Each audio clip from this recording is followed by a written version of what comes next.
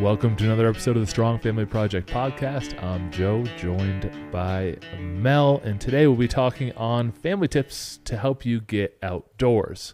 We've been running the Strong Family Life private Facebook page, and a lot of people assume, because it's got an outdoorsy background picture and we're outdoorsy people, and a lot of our photographs are us hiking and climbing, that it's an outdoors-oriented page. And that's not true. It's a family-oriented page and how we can develop relationships in the household that leads to outcomes that you desire for your children and yourselves. It is worthy of talking about the impact of getting outdoors and doing things together. While the physical outdoors has lots of benefits for us, while it can do things such as improve our memory, improve our brain power, improve our overall health, improve our skin, improve our immunity. There's a lot of physical benefits to going outdoors, but today we're going to be talking about the family ones. Hey, Mel.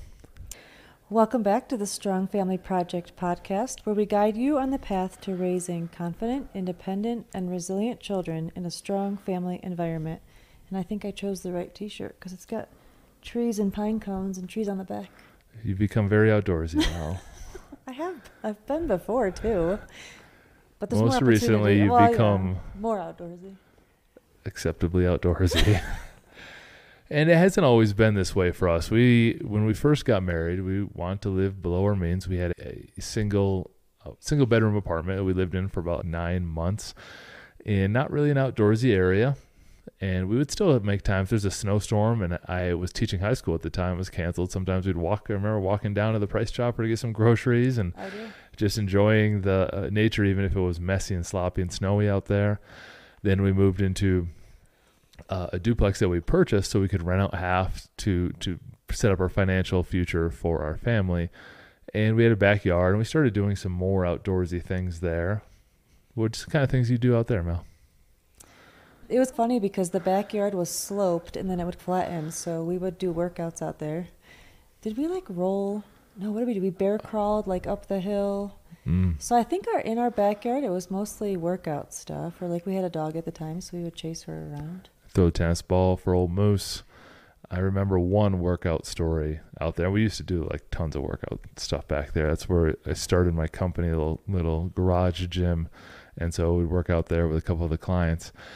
But in one such instance, we called a local industrial tire place, and they had an old tire that my brother Pat got over to the house, and we thought, you know what, we can just flip this around the yard, because we didn't have a lot of money. We didn't have a lot of gym equipment. We had a couple rubber mats that we had to push the lawnmower out of the way to be able to use and work out inside.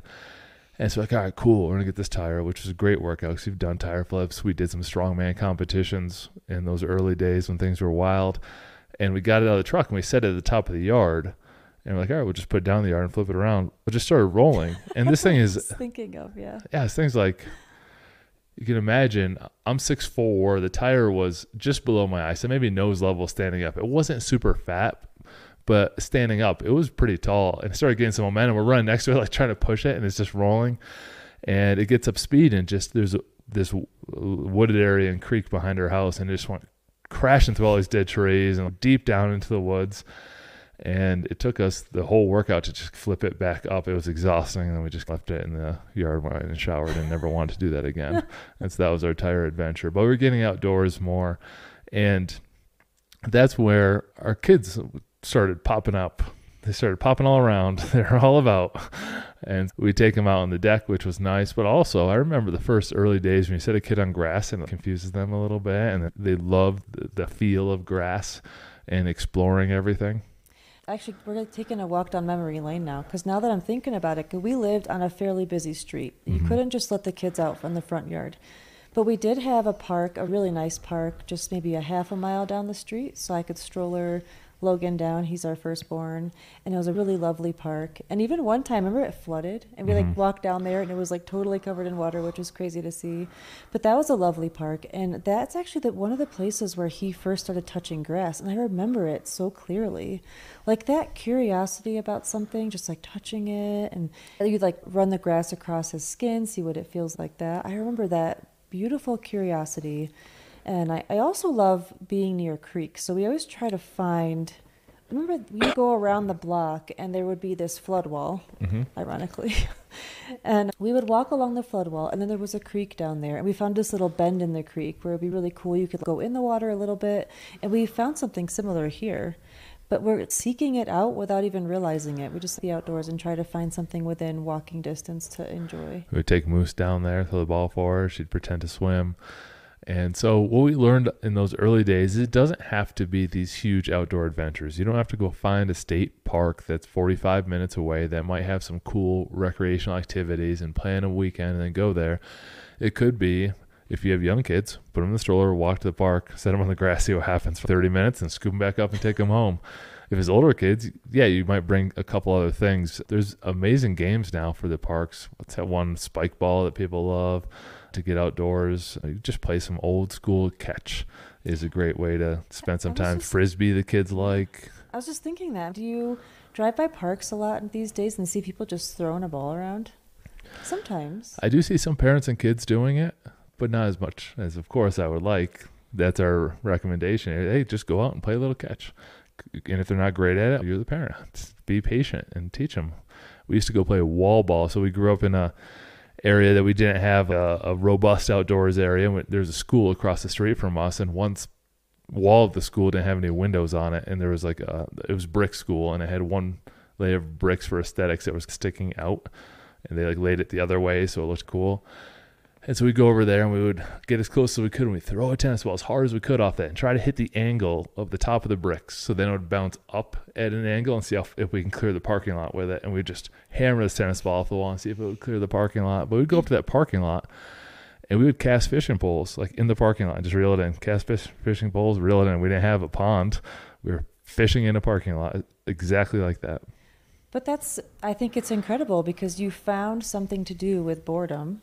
You found it outside, and it didn't require something entertaining you. You found something to entertain yourself. And this reminds me, so my sister and I used to have these 2 pairs of red boots, these rubber boots, and we used to walk up the creek together. So there was a creek near the house I grew up at, and we would walk up the creek in these boots, and then we would just love being out there. And then eventually she grew out of her pair, so then I would wear her pair, and then my younger cousin would wear my old pair.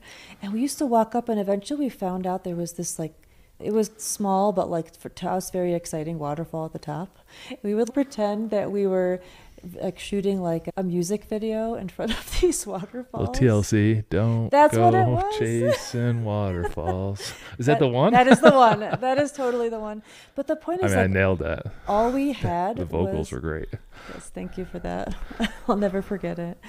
All we had was this pair of red boots. That's it. And we would spend hours out there just walking. Listen to the rivers and streams that you used to, right? Is that? You should have stopped after. No, I can go through the whole song. But here, this is a 10-minute Tuesday episode, so we're not just going to take a stroll down memory lane. We're going to give you one actionable tip to help you in your outdoor life as a family. I'm going to go first so Mel can think of hers because I didn't tell her to come up with one actionable tip before I pressed record. But here, I'm actually going to go slightly twofer. The first thing about getting outdoors with a family is don't overload expectations on it. It's a lot of times hey, let's go outdoors and see what we can find and do and learn and play with. If you go outside with this expectation, all right, I'm going to go outside and I'm going to have an amazing time. And then you just sit there and wait for an amazing time to drop from the sky and fall on you. It's just doesn't work like that. You have to create the amazing time. And that's some of the power of the outdoors. It forces you to be creative, and it provides you with so many things that you can go play with. We talk creeks, rocks, a parking lot, a wall. All these things light up the creative part of your brain and your kids' brains where you let them do it to go and just create and make some activities. And the power of that is they're also the ones creating the activities. It's not like a game that is put in a phone in front of them that's created for them and they're just the robot that presses the buttons. They are the game's creator, and that builds self-confidence when you get outdoors. The second part of that is don't be scared of the outdoors. When it's outdoors, it can get hot. It can get cold. The wind might blow. It might even sprinkle on you sometimes. When those things happen, I highly encourage you to not let that ruin your good time. There's powerful growth in those moments where you say, it's raining. Okay, let's go find a puddle to play in. And you have some adversity and you overcome it very quickly in that day. If you're someone that's, too sunny, too cloudy, too rainy, too hot, too cold, the wind's blowing, and you never go out, it actually deteriorates your family's resilience because they see you being soft. That's the nicest way I can put it. Mel, hit them with your, I shouldn't say being soft. Mel, what's a nicer way to say it? Being overly cautious? Sure. Go ahead with your tip. Before I do my tip, you made me think of a cool activity we thought of one time. We just pick up a rock and we say, I'm going to hit that tree. And it's really fun. So everybody takes a turn throwing a rock and trying to hit a tree. Or Logan was doing this with his BB gun. We're just trying to shoot like a particular branch. And you know how exciting it is when you actually get it? Yeah, throwing pine cones is a great one. Go ahead. Okay. So my tip is get excited about nature. And this is really part of my personality, but like since moving to Colorado, like I'm obsessed with the birds. Like we hang bird feeders, we watch the feeders, and even though it's my own little quirky thing I like, you notice the kids start to really enjoy it. So now that I'm like attuned to it, when we're out, we'll hear different birds and it gets exciting. Or now it's rose hip season in Colorado. So as I'm like walking along, I'm noticing these rose hips and I try to point it out to the kids. One time Everett and I found a drying flower, like I don't even know what it's called, pod or something. And we just picked it and looked at it. All the like 200 little baby seeds fell out. It was like the coolest thing. So I think we take nature for granted. And if you just take a little walk and get excited about it in the springtime.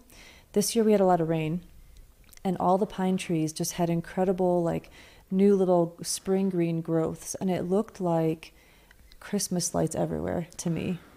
So I think just if you start to open your eyes to how exciting nature can be and get excited about birds or a plant or whatever, how things look in different seasons, it creates, it's almost like this inner calm it gives you and this excitement about just being outside and not requiring something else to get you excited. And one side note on that, I would also get curious about nature. So you get excited about going out there and looking around. Get curious about why things are the way they are. I like to play a game called Can I Eat That? If you enjoyed the episode, visit us at strongfamilyproject.com. We have the 7 steps of the Strong Family Path that'll give you some more household guidance on building relationships, and it will go in depth. Family core values, family meetings. It's all there for you free at strongfamilyproject.com. Talk to you on the next episode.